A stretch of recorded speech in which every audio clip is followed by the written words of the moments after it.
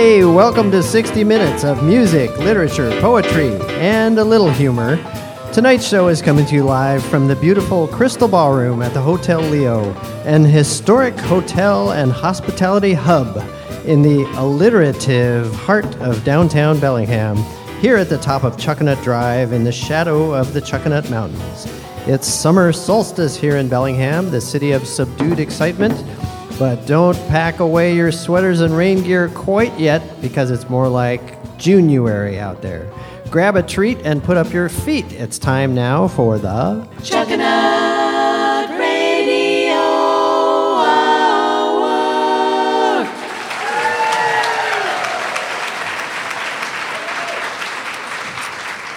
The Chuckanut Radio Hour has a rootin' tootin' good show in store for you tonight.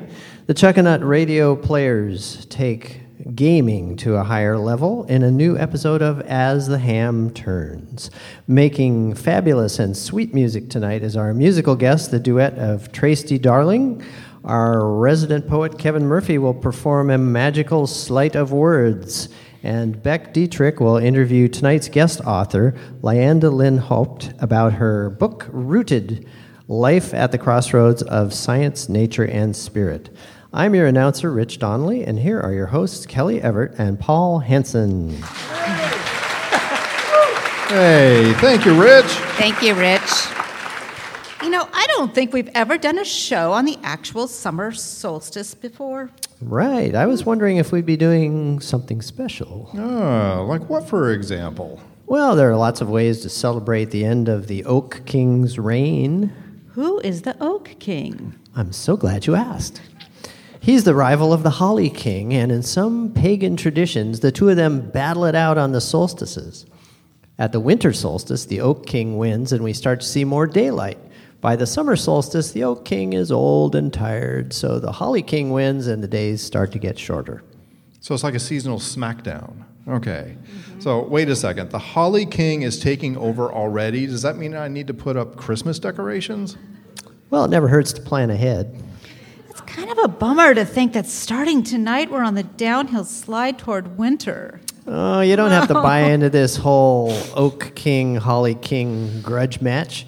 There are lots of other ways to observe the summer solstice, like staying up till it's really dark, which around here could be after 11. Well, we should be done with the show by then. What are some other ways to celebrate? I did a little Googling for ideas. Oh, I bet you did, Rich. One is to gather herbs. Their medicinal qualities are associated with magical and healing powers. Well, I guess I could stop at the co-op on the way home. Another thing you can do is watch the sunrise and sunset. But that's less than 8 hours. You know, I really need my beauty sleep. Is that what we're calling sleeping in now? Also, you can leave offerings for the fairies. They like sweet treats and booze. Now you're talking. I don't know. That just sounds like an excuse for not cleaning up the kitchen.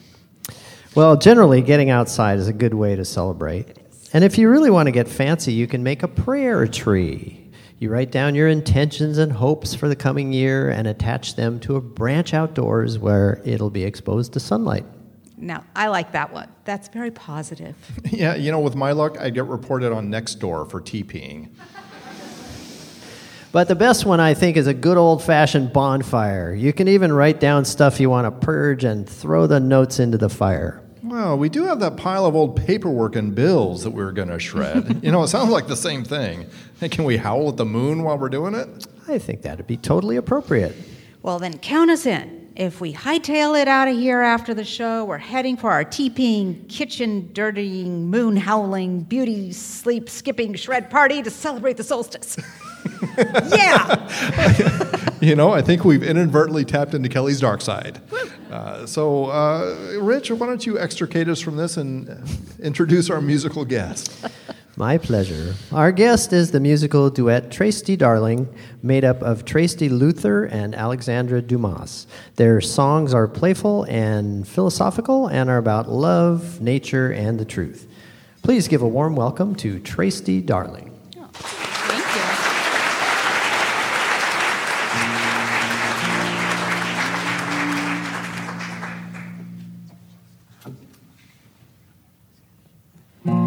You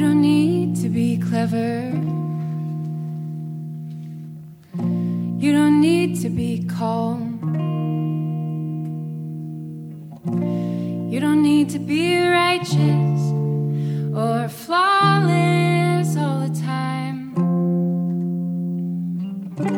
I'm not counting virtues or the thorns upon your crown. You don't need to be righteous. You're not wrong. You will love what you love.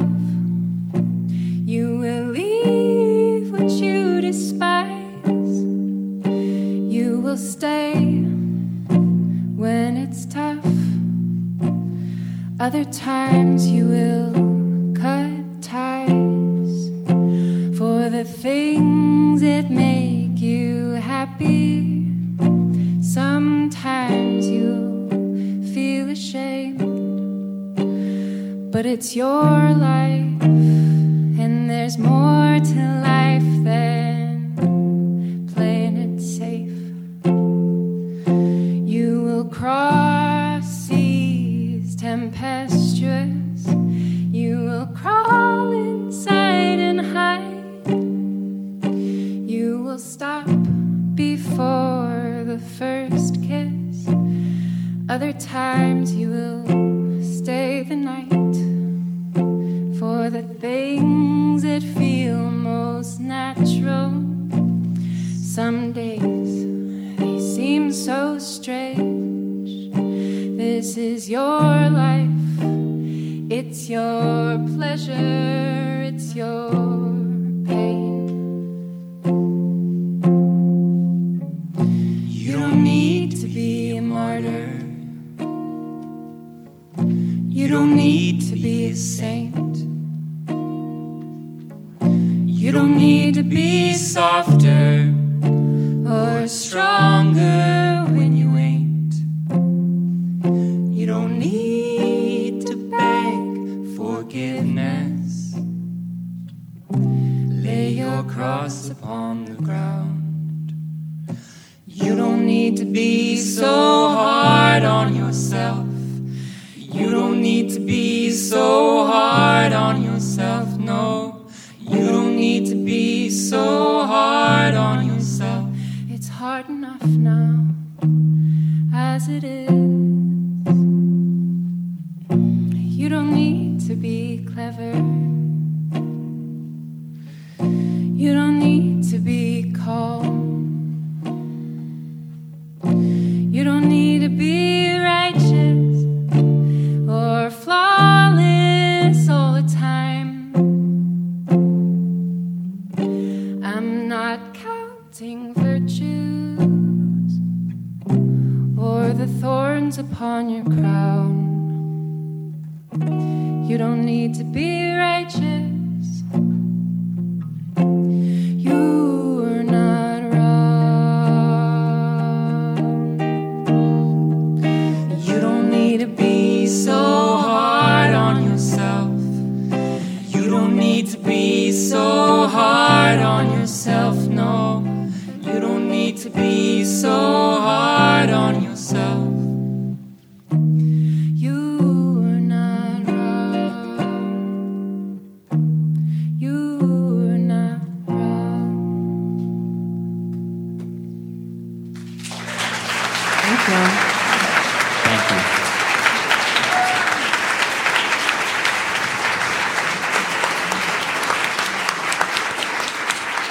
Wow.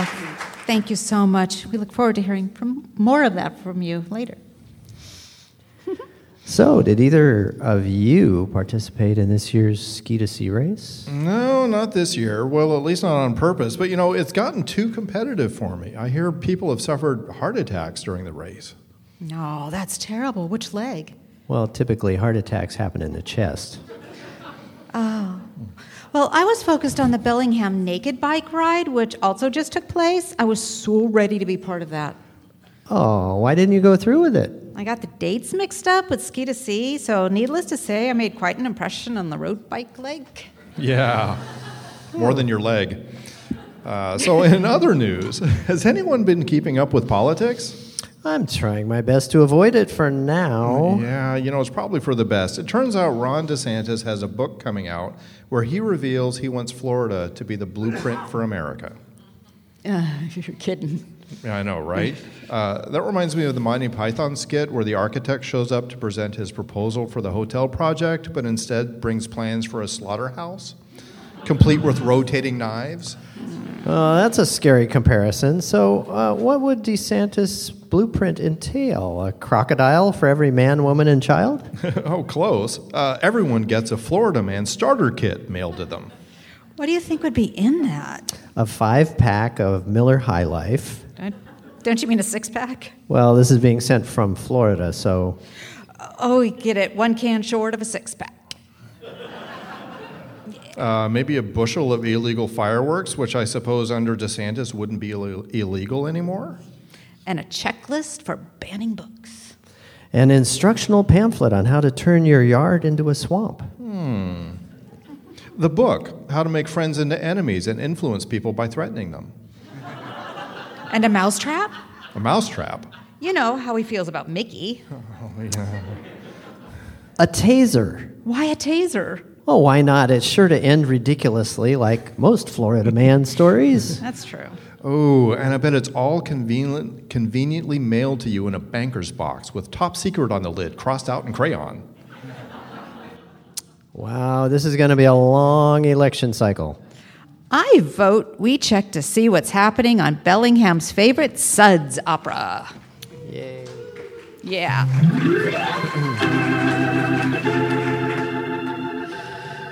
Time again to check in on the Newberries, the family of newbie transplants to Bellingham, as they struggle to learn the ways of the City of Subdued Excitement in As the Ham Turns. As our story begins, Josh and Sarah Newberry have decided to wander south to Mount Vernon for a visit to the Skagit Valley Highland Games.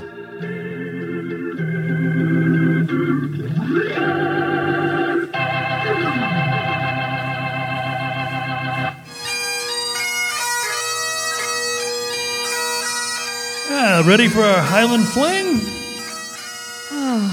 Went for the low-hanging fruit in the joke department, didn't you? Sarah, all the world knows that a man never stands so tall as when he stoops to make an obvious joke. Huh? I don't know. You'll have to figure it out. There's a good sentence in there somewhere. Where do you want to go first? Let's get something to eat, shall we? Oh, I know where this is going. You are going after Scotland's gross domestic product. Yes. Haggis. We never have haggis at home. Yeah, Josh, I would make you haggis, but I don't have the stomach for it. I see what you did there. Mm-hmm. How about something more along the lines of a meat pie? Well, if you don't have the intestinal fortitude. Oh, enough with the haggis. If you don't mind, my stomach is going to have its own Highland fling. Meat pie it is. Looks like the food vendors are over that way, shall we?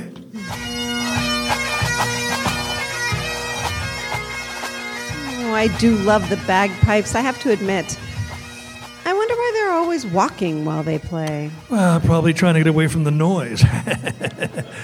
It's either that or because a moving target, it's harder to hit. Oh, they must be hard to tune, though. Wow, I'd love to be there the first time it happens.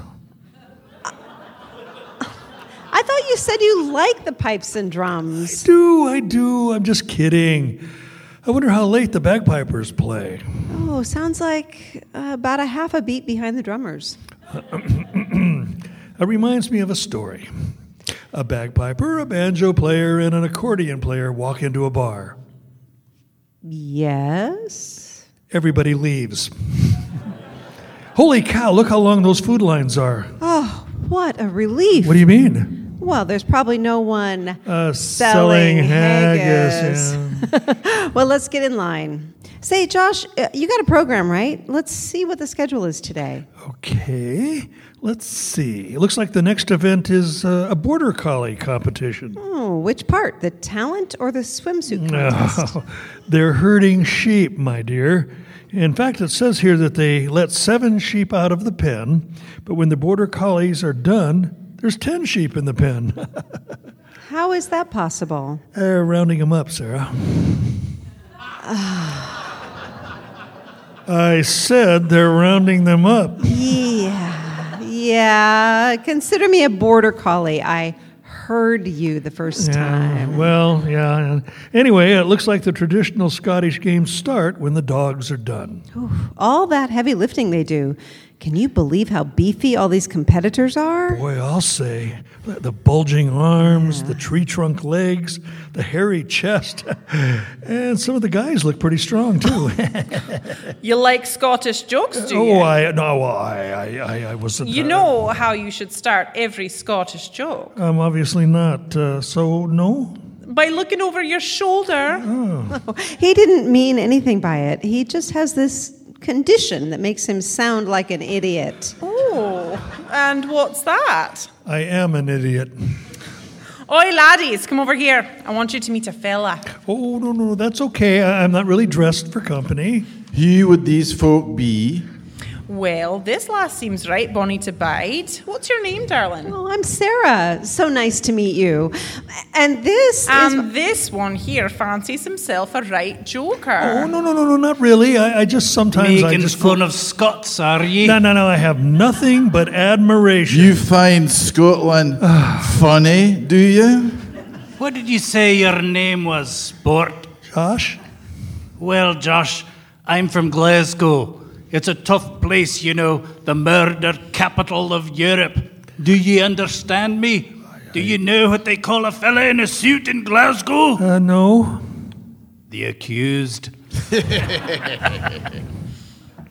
You see, we make fun of the Scottish too. All those jokes about the Scots being cheap, they're pretty much spot on. Aye, did you know that copper wire was invented in Scotland? Oh, I didn't know that. There were two Scotsmen fighting over a penny. My name's Fiona, by the way. Fiona Culloden Coburn. Oh, what a musical name. Are you trying to get on my good side now? Yes. Well, don't stop. Well, and your hair is the fiery crimson of a sunset over a high mountain lake. Oh, you're starting to grow on me a wee bit. Yes. And I'm Ewan Dewar from Dundee. Ah, Scotch. Nay, it's Scot or it's Scottish. People are nae Scotch. Only whiskey is Scotch. Oh, that's what I meant. Dewar's, it's a Scotch whiskey. Is it not? Oh, yes. Well, that's fine. Carry on. And what is your name, our fine Glaswegian friend? Well, thereby hangs a tale. You see, I was born at a very sad time for me family in Glasgow. First off, they were living in Glasgow. And then me granddad passed away. So you were named after him? Nay, something even sadder happened right after that.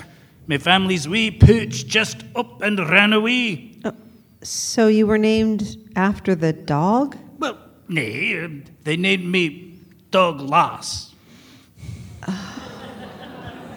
So you all come over from Scotland to compete in the games here? Aye, there's a circuit that runs through your Pacific Northwest and Lower Mainland to the north. Even though we miss summer in Scotland to do it. Aye, there's only 2 seasons in Scotland, June and winter. I've read, though, that global warming is making the summers much hotter over there, huh? It's true, and it's causing problems, to be sure. The sheep smell terrible. Under all those sweaters, they're sweating something awful. We've mixed feelings about the global warming, though. Why is that? We like the idea of sitting in the Highlands and watching the English drown. So which events do you compete in? Well, we compete in all of them. But we each have our specialties. Douglas here specialises in the Bramer stone. No, what's that? Well, you stand on a line and throw a stone. Ah, like a shot put. Nay, that's none of that whirling round like a demented river dancer. You stand on a line and throw a stone. Talking of stones reminds me of another Scottish joke. What's the difference between a rolling stone and a Scottish sheep farmer? One says, "Hey, you, get off of my cloud." The other says, "Hey, McLeod, get off of my..." And what about you, Ewan? What's your specialty? I toss the caber. The caber? The caber. The caber? The caber. The caber. Oh, I throw a bloody pole, all right then. It weighs about 150 pounds, and I throw it as far as I can. Why? Well, I didn't want to hold on to it. And you, Fiona, what do you specialize in? I do the sheaf toss. I take a pitchfork, jam it into a useless fat sack of grass, and then toss it away up in the air over a pole. Oh, did I mention how lovely your hair is, Fiona? Tell me, Sarah, does this tosser need tossing? No. Well, he hasn't said anything nice about my hair recently, but I'm still fond of him. Yeah, I'm curious, guys. How did those skirts you wear come to be called kilts? Because the last fellow who called it a skirt got killed. You must get asked this all the time, but is anything worn under your kilt? Nay, ma'am, everything's in perfect working order. You know what I mean. What does a Scotsman wear under his kilt?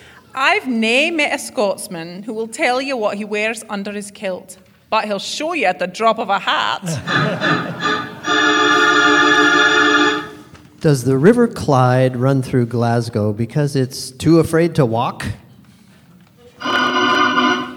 Does every first-time haggis eater taste something awful?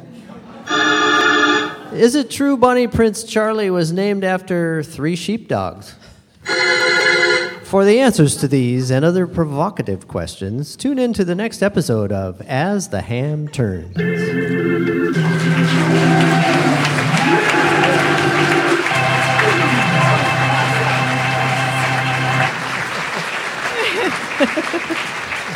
Oh, thank you, Chuckanut Radio Players. Wow. Yeah. So, did you know Whatcom County made world news this month? Oh, for what? Something very dignified and important? Competitive cheese rolling. Competitive what? A Western Washington University graduate won the men's division of this year's cheese rolling race near Gloucester, England. It's a race that draws competitors from around the world. Our local hero, Cooper Clummings, ran down a hill very fast in pursuit of a 7-pound wheel of double Gloucester cheese. Wow, sounds like Cooper was really going. Mm-hmm. I don't know. Running after cheese doesn't sound that difficult, especially if you're lactose intolerant. Boom, boom. Yeah. Well, the 200-yard hill is nearly vertical, and the cheese reaches speeds of 70 miles per hour on the way down. So there you are. The woman's winner this year knocked herself unconscious at the finish line. Wow, so it's really actually difficult. So what do the winners get?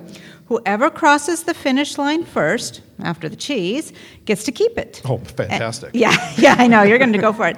And they'll probably also get a concussion. Oh. So. Wow, wait. So you're saying the cheese actually won the race? It did indeed stand alone. Yeah, that's all the Wisconsin people who get that joke. That's good. Well, second place to a 7-pound wheel of cheese is still an accomplishment Whatcom County can be proud of. Mm-hmm. You know, I just can't believe that contest exists. Oh, that's not even the weirdest competition in the UK. Ready? Oh, do tell. There's also the World Nettle Eating Competition, where competitors eat as many nettle leaves as they can stomach. Mm-hmm. Okay. The record holder ate 104 feet of raw nettles in 1 hour. The only competition where both losing and winning stings. Yep. And then there's the man versus horse marathon in Wales, where people try to outrun or outbike a horse over 22 miles. The event has been won by humans 4, horses 38. You know, sounds like the humans should concede defeat or de hoof at that one. Yeah. And then there's the World Snail Racing Championships, the World Bog Snorkeling Championships, the World Gravy Wrestling Championships. Yeah, that one sounds good. Yeah. The World Worm Charming Championships. Is the world actually involved in this, or do people in the UK just need better hobbies? Wait. What is worm charming? This is a family show, Paul. No. No. It's nothing like that. Basically, people use vibrations to mimic rain and convince worms to emerge from the ground. The more worms, the more glory. So maybe this is why they're trying to drown the English, right? Just watch it. More worms, more glory. You know, that is a sequence of words I've never heard before. And between that and the 104 feet of raw nettles, I think I need to hear something else to get these images out of my brain. Kind of like an audio palette cleanser. Yeah. Well, you're in luck. On that note, let's welcome back our musical guests, Traesti Darling.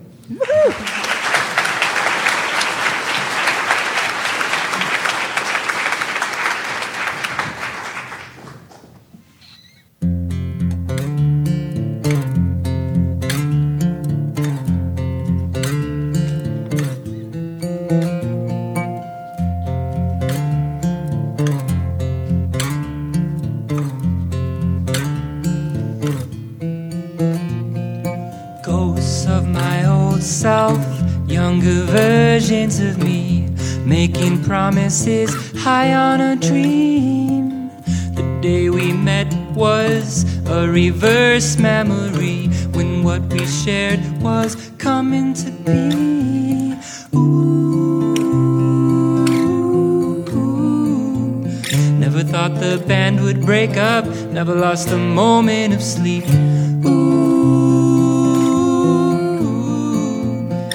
It's all foam on the beach. Ghosts in the scroll crypt saw a face down the feed when what we shared were lips, tongue, teeth. Lolly ripped her black shirt. Emily changed her name. Now she changed it again. Ooh. Never thought this time would come when I wouldn't recognize you. Ooh, time is slipping under the surf.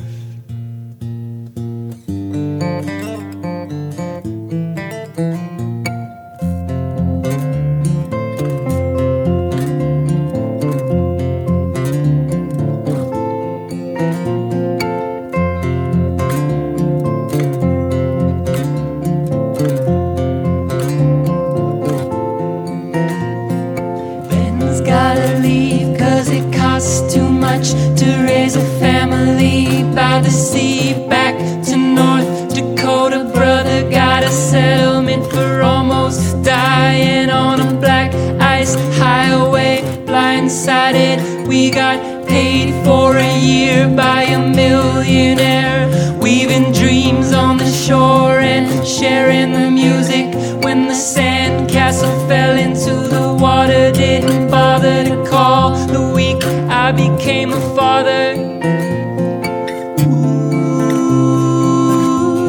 Ooh, never guess what comes next. Gonna walk my son to the sea.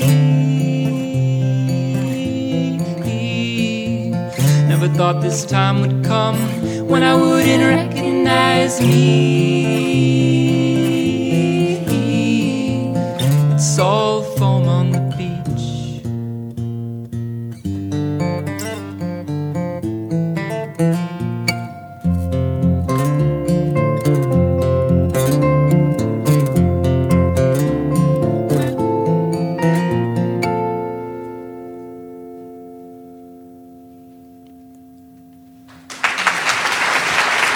Thank you. Thank you.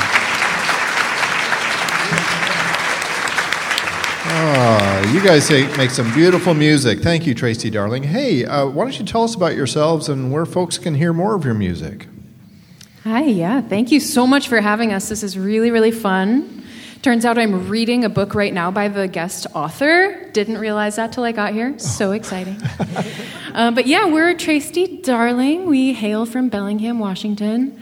And you can find out more about us on traestidarling.com. Our music is sort of strewn about the internet in various nooks and crannies. So it's good to go to that hub to find those branches. And we're working on an album right now, and patreon.com is a great place to go to hear a little bit more about that and make it happen if you get our drift. You want to add anything, Traesti? Just that these are all songs that we write, and we are a family together. We have a little baby boy who's about to turn 1, actually. On Friday. On Friday. Oh my gosh, 1 year ago tonight I went into labor. Whoa! Yeah! So, once again, it's an honor to sing for you all. You're such an incredible audience, and we're happy to be here. Hey. Thank you. Whoa, hello, darling. Well, we're sure happy to have you here. Thank you for joining us. Okay, so we're going to take a moment to thank our sponsors tonight. Hotel Leo, Pacific Northwest style in the heart of downtown Bellingham. And North Cascades Institute, connecting people, nature, and community since 1986. And 12th Street Shoes, because you can never have too many. And we welcome 2 new sponsors tonight, Alabama Hill Climbing Club, huffing and puffing to a clearer view of Bellingham Bay since 1972. And bring the outdoors in with the all-new, all-natural line of soaps milled with shea butter, pine cones, and fresh sweat. Fragrance Lake Bath and Body. Doesn't smell like you think it should. Now let's pause a moment for station identification. You're listening to the Chuckanut Radio Hour on Bellingham's nonprofit community radio, KMRE 88.3 FM.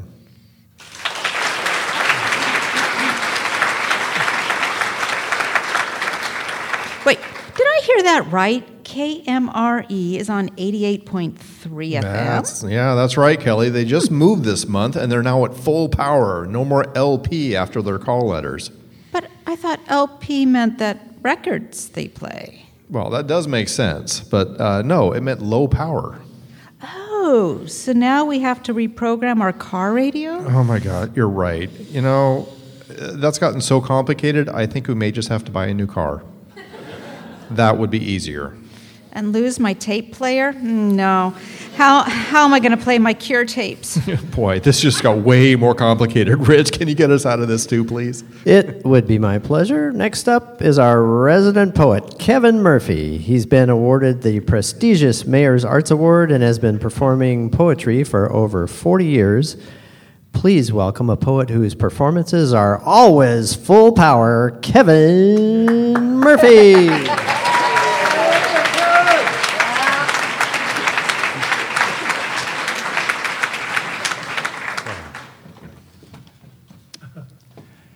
Let's not get into what I could be doing, because I know there's a lot. But I'm sitting here on the couch, and it's all right with me. This is what I want. And all the worlds inside me, and the big world outside, and the worlds beyond the world, and all the furniture, and the empty shoes, and the old newspapers on the floor, and the dust swirling around us all. Everything is just right. Not that I want to be here forever, it's just that I am here forever, sitting here with hands that smell like an onion, wearing socks that are only approximately the same color, and what I assume is a slightly skewed half smile on my face. And just after I die, and I'm being grilled by committees of archangels, and they're quizzing me about what I do differently in my life, and I'm saying stuff like, well, I wouldn't have charged my grandmother so much for mowing her lawn, and I definitely would have learned a couple of foreign languages, and they get to the part about the time you were just sitting on the couch staring off with a twisted smile. I'll have to say, no way. I wouldn't mess with that. Even if it costs me a week or two in purgatory, I'll have to say, that's a non-negotiable. That was exactly what I wanted.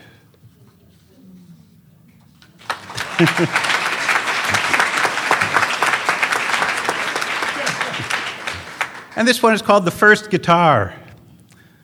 The first guitar was a cardboard shoebox with rubber bands for strings.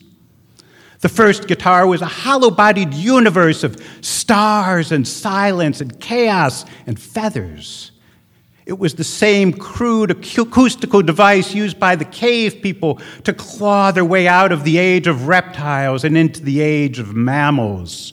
Long before humans came on the scene, the first guitar was plucked by monkeys, turtles, crickets, birds, and of course, the Tyrannosaurus Rex. The first guitar was carried to Earth by the spiders from Mars. Guitars in those days were smaller, but denser and more powerful. The first guitar resembled a tennis racket, but was not a tennis racket. The first guitar was atmospheric. It appeared in the mind of Picasso and was blue. It appeared in the mind of John Coltrane and was a saxophone. It appeared in the mind of Thomas Edison and was a transistor radio. Once upon a time, the first guitar was the Amazon rainforest, sheltering butterflies and jaguars. Guitar, 6 strings still ringing like the 6 days of creation, whose first bent notes did twang even before the Big Bang. The first guitar was found under a smoldering shrub, muttering the words, baby, baby, baby. The first guitar was a fighting instrument of karma. Its mojo was working. Its jingle-jangle was fully functional. Its fever was contagious. Guitar, conjuring invisible cities, ominous voices, dancing trees. Lorca's guitar, weeping for the smashed goblet of dawn. Guitar who claimed 1,000 times it was going to Kansas City, but never actually went there. Guitar who said, ask not what your guitar can do for you, ask what you can do for your guitar. Guitar whose first album was rescued from the trash and 67 years later emailed to aliens who proclaimed it proof that intelligent life did exist on planet Earth after all. The first guitar was thrashed by a crazed Gnostic monk at the little-known border of gospel and punk. The first guitar was played just like ringing a bell, tuning pegs carved from the teeth of a gazelle. 6 strings ringing like the 6 days of creation. Guitar, most magical of objects, most mournful and true, without which my life would be not my life, but some shoddy imitation. The first guitar was a hollow-bodied universe full of fever and feathers and silence and stars. The first guitar was just a crude cardboard box, capable of producing only one note. But that note, my friends, was a real humdinger.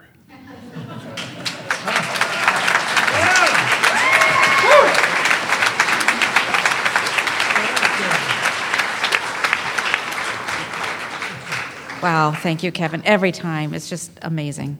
He always brings the heat. Yeah. Wow. Thank you, Kevin Murphy. You can hear more of Kevin's performances on his CD, The Bird of Pure Midnight. You know, I've been really frustrated in my reading lately. Well, why is that, Rich? I keep coming across so many cliches. What are writers thinking? You're a writer, Paul. What do you think about cliches? Oh, geez, I avoid them like the plague. You know, I have the same problem with cliches, Rich. I just go ballistic when I see them. Even when they hit the nail on the head, they put me on tenterhooks. Yeah, you're right, Kelly. I mean, the devil is in the details, and what the heck is a tenterhook anyway? But, you know, some writers just beat a dead horse. You'd think cliches were the author's strong suit. You know, when I encounter a tidal wave of cliches, I feel like I'm on a roller coaster ride, and then I'm just getting the short end of the stick. Yeah, writers sometimes just go down a rabbit hole. I just want to ditch the book. It's a shame because I don't want to throw the baby out with the bathwater. Yep. You know, sometimes you just have to be laser focused. And buckle down, stay the course, and keep reading. Wow. Have you two been listening to yourselves? I complain about cliches and you serve them up on a silver platter. It's like I opened Pandora's box.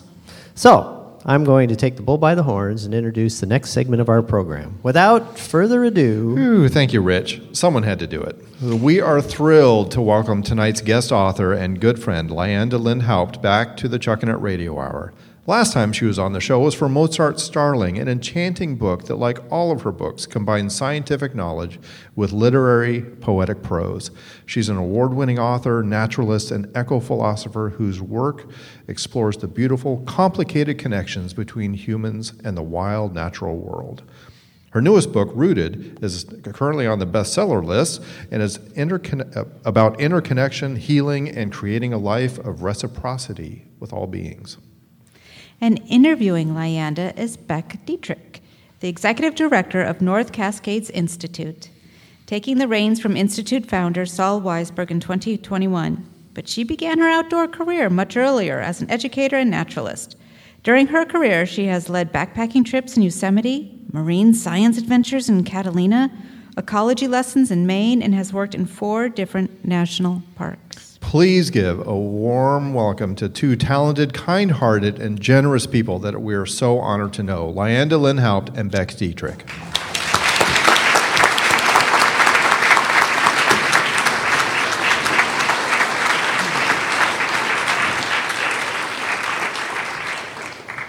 All right, great. Well, what a great crowd here.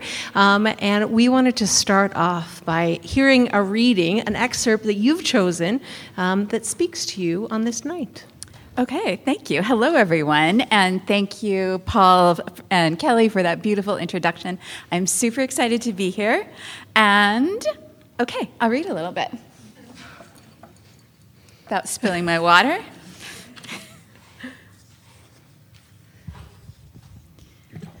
All right, so just to set this up a little bit, when I was thinking about just starting to conceive this book, I started having really weird dreams about walking down a big path. And while I was walking down the big path, I would see little paths, and I'd start going down those.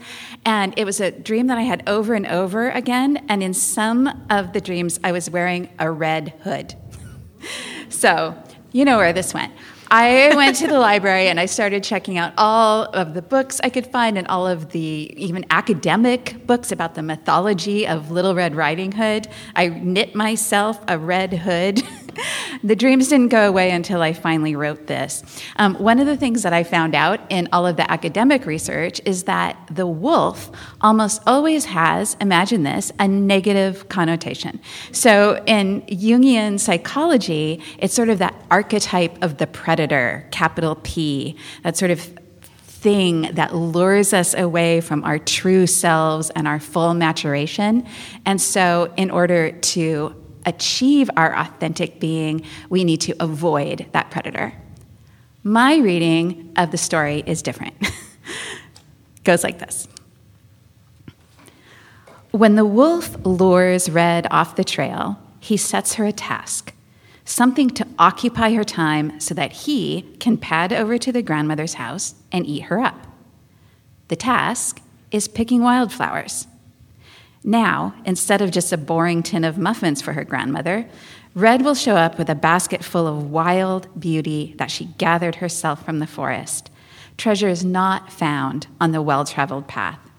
She will find her own way through the woods, and when she arrives, yes, she will be eaten by the wolf as her grandmother was before her. But it turns out they are both perfectly well. They are swallowed whole by the wild and emerge exhilarated. They place the flowers on the table and feast with an exquisite new hunger. I am positive that at the end of the tale, when Red promises her wise elder grandmother that from now on she will stay on the path, it is with a wink and a nudge between them. The grandmother has known for some time, and Red is just learning. Who wants an everyday path, paved and void of danger, when we can have beasts and shadows and secret flowers and unexpected visits from the feral wolves of our imaginations? Who among us has not heard it?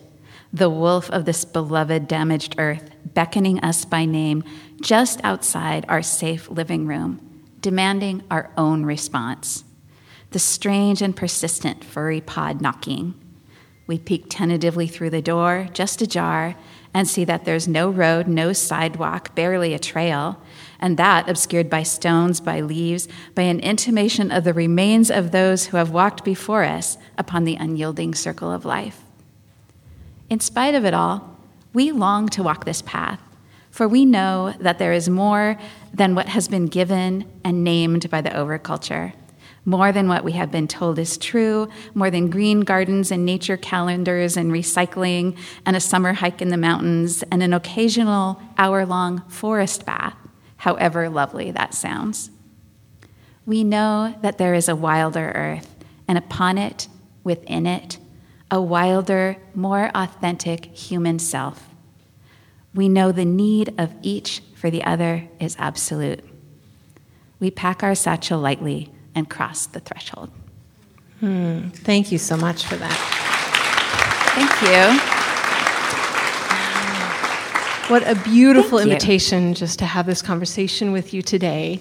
And I have to fangirl really quick here that this book, if you haven't read it yet, is absolutely extraordinary.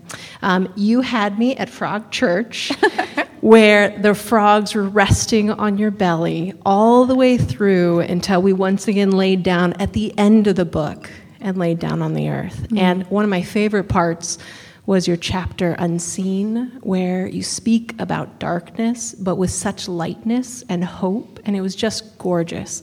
Out of all the beautiful things that are in this book, I'm curious tonight why you chose that passage to start us off with. Well, it was hard to decide what to read, but I wanted to read something that was very general, that encompassed the invitational nature of this book. So one of the things that I have heard for years and years in response to my writing is the question from people seeking a deeper connection with the earth or with their own sense of activism in the world, and they just say, what should I do? Like, what do? We know what a difficult position we're in ecologically, right? We all know the litany of ecological despair. Mm-hmm. Won't repeat it here on this beautiful solstice night.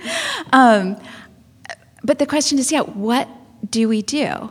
And I would be always, kind of struck silent by that question because there's no one answer. Mm. There's no one answer. We're all such unique beings with our own unique, I don't want to sound cliche in saying this, but with the theme. It's kind of that New Age platitude that we all have our own gift in the world that we seek. But, it's true. Like we're all so different, and so our own way of responding to that will be unique.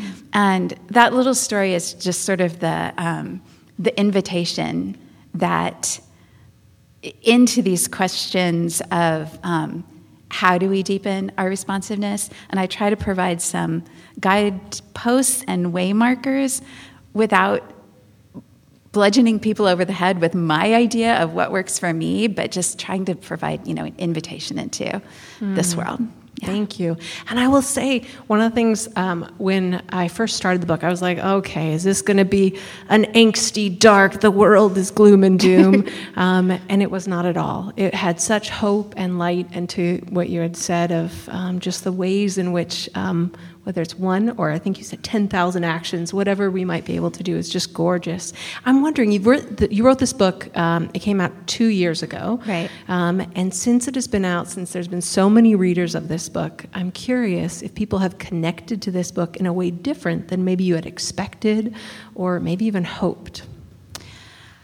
Well, this book is a little bit of a departure for me because I usually write about birds, and I think people were a little bit surprised, and there are still birds in there, of course. The birds are represented. And so I was worried that I would lose some of my typical readers, and I was so just delighted to see how many people found sustenance and joy in this book, especially coming out of the pandemic. So I didn't mean to be, I started this book before the pandemic. I was writing it deep in the pandemic, and we postponed the publication thinking that the pandemic would be over. It was going to be in November, and then it came out, the following May, and we were just still deep deep into it. So I think because it offers so many points of direct connection to the earth and to the world, I think people were just hungry for that. And so it really hit a spot in people's spirits and psyches. And that carried, on after COVID lockdown as well. That's beautiful. Was there any portion of the book that, when you were writing it, that it just flowed from you, that you were like, I picture you write in the book, sitting there with maybe against a tree or outside with your notepad, and I just picture this just flowing from you. But was there any section that just was, I don't want to say easy to write, but that just, that came to you with lightness and you were able to get onto the page in an easier way? Maybe the very beginning, you mentioned Frog Church. So the name of the book is Rooted, but up until the very, very last minute, it was called Frog Church. I love that. And thank you. I liked it too. But guess what? One of the editors at Little Brown hates frogs. I know. And he's not even my editor, but he's like the president of the world there. So he kind of just axed it at the last minute. And they said it was too, boutique-y a title. And maybe they're right. I was really excited when I came up with Rooted because it seemed like it turns out that I used that word a gajillion times in the book. And that was even before I had named it Rooted. And when I know I'm not answering your question. I'm making up a different question to answer. Anything about Frog Church, if anyone doesn't know, just read the first part of the book. You'll be hooked. When I came up with Rooted, I was sure that title was taken, but it really was not by a major book, so I was excited about that. But I incorporated Frog Church into the very beginning, and it's a story about when I was young and there was a stream down the canyon behind my back, and even though I was raised Catholic, I kind of created my own little church. And I thought of it so clearly as a real church that I actually confessed that I had created my own church in Catholic church confession. So I would sneak down there and, I'd just bring my notebook. I was, weird, introverted writer child, and bring my apple and my notebook. And I learned that if you just sneak your hand under a frog, they don't freak out and jump away, and you can put them on your belly. I'd gather my little congregation of frogs and just watch the trees overhead, and that was my little church. So that part just flowed because it was just so much a part of me for so long. That's wonderful. And I guess I should ask then the converse of that, was there anything that was a struggle that kind of took some work or kind of trudging through to get it to speak the way you had hoped, or anything that was a little more of a challenge? And maybe even because we were in the pandemic, or... I can't think that there's a particular part that was harder to write than others, but I will say that writing is hard, and so it's always, not always, there were many, many sections that it was just hard to make them flow. One of the things that I mentioned in this book is that you talk about the idea of nature writers, sort of that vision of leaning against a tree and twiddling our,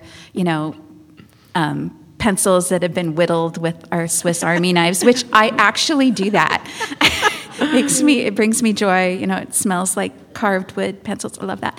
And I do that. And there is that, image that's accurate. But honestly, everyone, I am a really anxious writer too. I struggle with depression and anxiety. I struggle with, procrastination and deadline dread, and then anxiety over my procrastination, and just all the stuff. And so one of the things that was wonderful about this book, because I was writing about a lot of the science that shows how good being in nature is for our health. And so often we think of that in terms of how nature makes us calm and it makes us tranquil.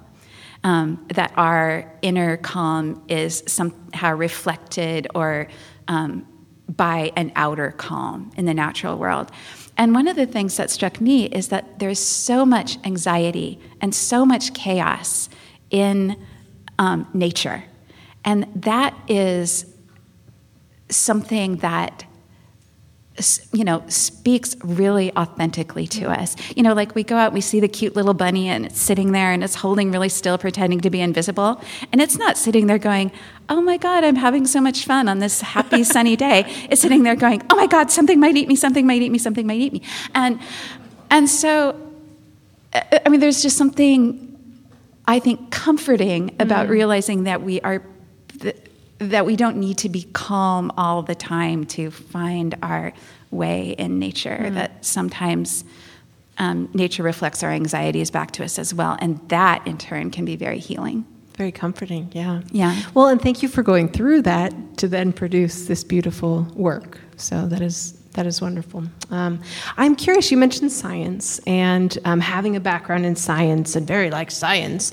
And one of the things actually that drew me to the North Cascades Institute was that it's very grounded in science. Lots of ecologists, geologists, botanists, all the folks. But there's also the recognition of so many other ways of knowing, which is why we also do watercolors and photography and poetry. And so that spoke to me in your book, that you spend quite a bit of time just exploring science, the ways we know, the way knowing has kind of evolved, and things that maybe once were a little woo-woo are now very understood and recognized and accepted. And I'm curious, this is a little out there of a question, but how do you think in the next maybe 20, 30 years, science is going to continue to evolve? Or maybe a better question is, how do you hope it will evolve? So I want to tell you that before we talked, Bec said, do you want to see my questions? Like, do you want to, have a sense of what I'm going to talk about? And I said, no, let's just be spontaneous. And now I'm thinking, I should have asked to see the question. I would have had a really good response. Well, it's okay. I think because that part of the book, especially because there were so many women scientists that were discounted for their work, it really spoke to me. And I think there's so much power and knowledge and learning there. Right. Just curious. Well, one of the things that that really actually led to the genesis of this book was a lot of the new science about, the science of forest bathing, that we have continuity with our health when we are spending time in nature, or some of the new information on the way that trees are living in conscious communities, the way they communicate by, the chemicals that are released by the movement of their branches and the mycelial networks under the earth. All of this new science that is deepening our sense of interconnection. And a lot of that is heralded as new, new scientific discoveries. And there are many things about it that are new, like the specifics of the science and how it exactly works. But part of me was thinking, self, this is not new. This is humanity-old knowledge. This is knowledge from indigenous earth-based cultures across time and across space. This is knowledge that is brought to us by poets and artists and musicians, and the innate knowing of our own hearts when we live in response to the more than human world. And so and I think that the new science allows us to break out of the objectivity that science used to have, where it was just, separate, right? And so I see this as just the beginning of a continuous evolution that will help us flesh out that humanity-old knowledge with the beauty and specificity of the unseen that science can bring to it. That's beautiful. One final question I have. So at North Cascades Institute, we work a lot with kids. And we actually have a group going out here soon, our first summer group of the backpacking program for 9 days. And I'm curious, what piece of advice, what knowledge, what hope, what would you want these 9th graders, these 10th graders that are going out, or even our 5th graders in mountain school, what would you want them to know, or what could we pass on to them? Just to have, I want to say, the word that comes to mind is courage, like of the heart. Like so often still, kids are taught to just, be scared of nature or to be cautious everywhere. My daughter's here, and I'm thinking about when she was a Girl Scout, she was out hiking, and because we were, always picking native plants, eating our way through the forest, and she was going to show them that you could, she pulled up licorice fern and said, oh, you can chew on this, and her leader said, oh my God, don't eat anything, and everyone's going to get poisoned and I'll get sued, and all that stuff. And of course we have to exercise caution, but I just think, having our kids just be a little braver and wilder and supporting that and just having them embrace their own courage and joy in the natural world. Thank you. So appreciate your time tonight. Likewise. Thank you. Thanks, everyone.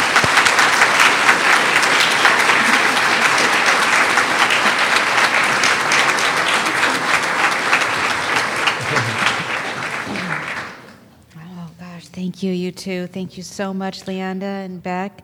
Tonight's audience will have a chance to ask you more questions after the show. The interviews always seem like they go way too short, but this one seemed especially short. We wanted to hear so much more from you. So we're looking forward to hearing from you more after the show with our audience. You can look for Lyanda's book, Rooted, Life at the Crossroads of Science, Nature, and Spirit at Village Books, villagebooks.com, or at your local favorite independent bookstore. Where you buy your books matters to your community. And when you finished it, come talk to us, because we always love to talk about books. And now, happy day. Welcome them back for one more song, Traesti Darling.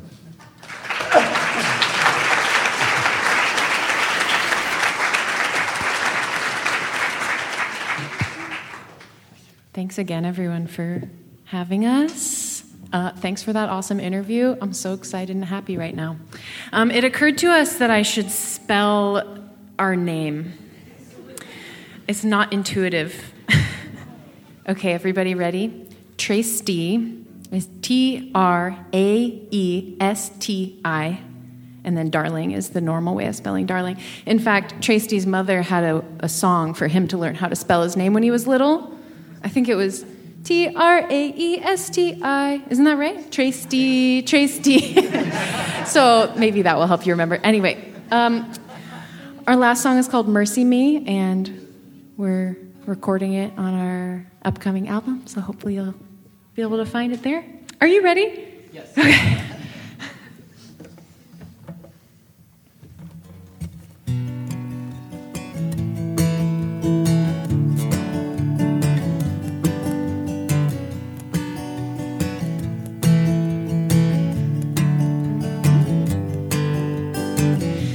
I have curled like a cat in the chapel bell, left my mask and my hat at the whalebone well. I've been caught by the tide, I've been brought to my knees. I have tempered the snake at the gates of hell. I have cried through the night, I have awoke unscathed.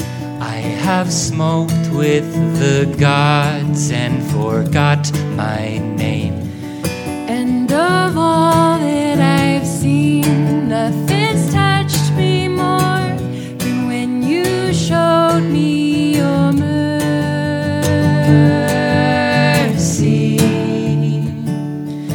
When you showed me your mercy. I have shouldered the starlight in vats of wine. I have woven my wings from the sheaves of gold. I have sung like the thrush on the crest of night. Like a phoenix, I have weathered the threshold. I have bathed in the hues of the midnight sun. I have followed those lights to the Fey realm. And of all that I've seen, nothing's touched me more than when you showed me your mercy.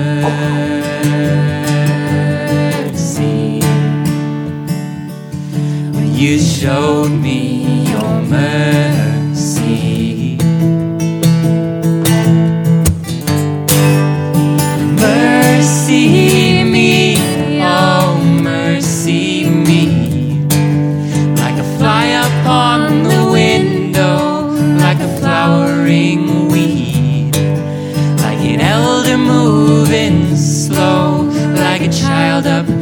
tree. I am you. Will you mercy me?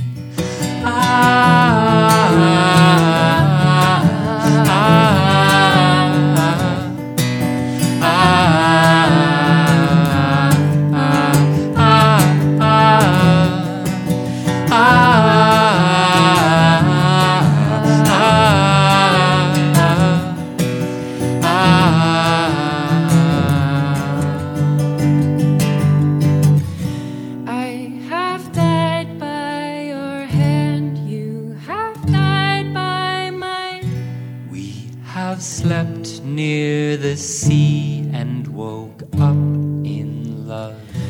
We have kissed on the fences between the wharves. Remember, you were the girl with the black hair. We have shouldered the starlight in vats of wine. We have woven our wings from the sheaths of gold.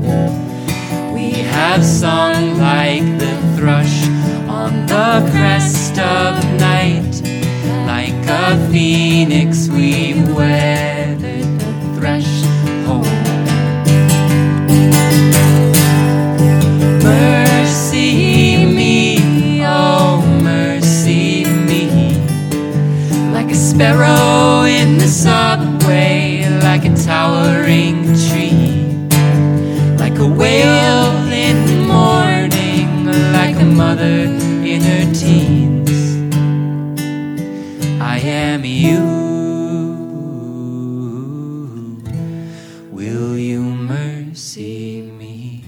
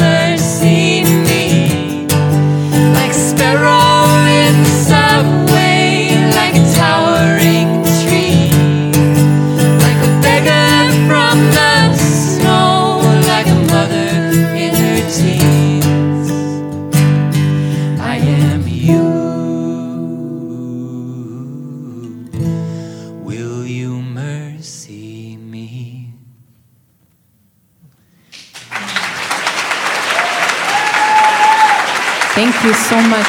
Thank you.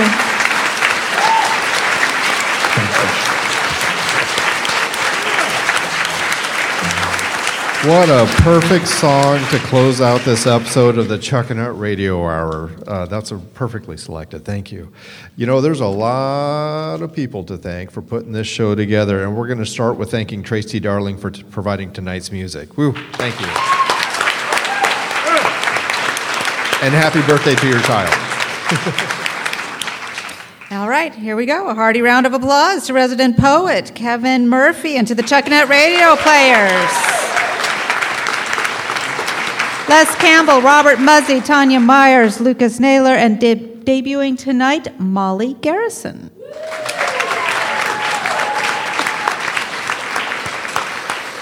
And a deeply rooted thanks to our guest author, Lyanda Lynn Haupt, and to interviewer Bec Detrich. Thank you.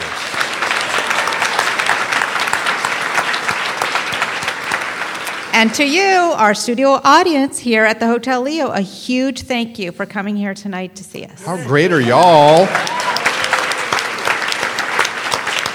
And to all of you listening on the radio and online, thank you so much for joining us. You've been listening to the Chuckanut Radio Hour, written by Paul Hanson, Roland Ketchley, Chuck Robinson, Les Campbell, Sarah Hawley, and Rich Donnelly over pints at Dirty Dan's Steakhouse. Our stage and sound engineer who makes us sound good is Phil Heaven. Our production assistant is Maddie Musquiz, and our show coordinator is Hannah Buer. As the Ham Turns was written by Les Campbell, and its theme music was lifted from the internet. Chuckanut Radio Hour theme music is by Joe Young. Our song signature is by the Honeybees. Our executive producer is Paul Hanson, and the show's creator is Chuck Robinson.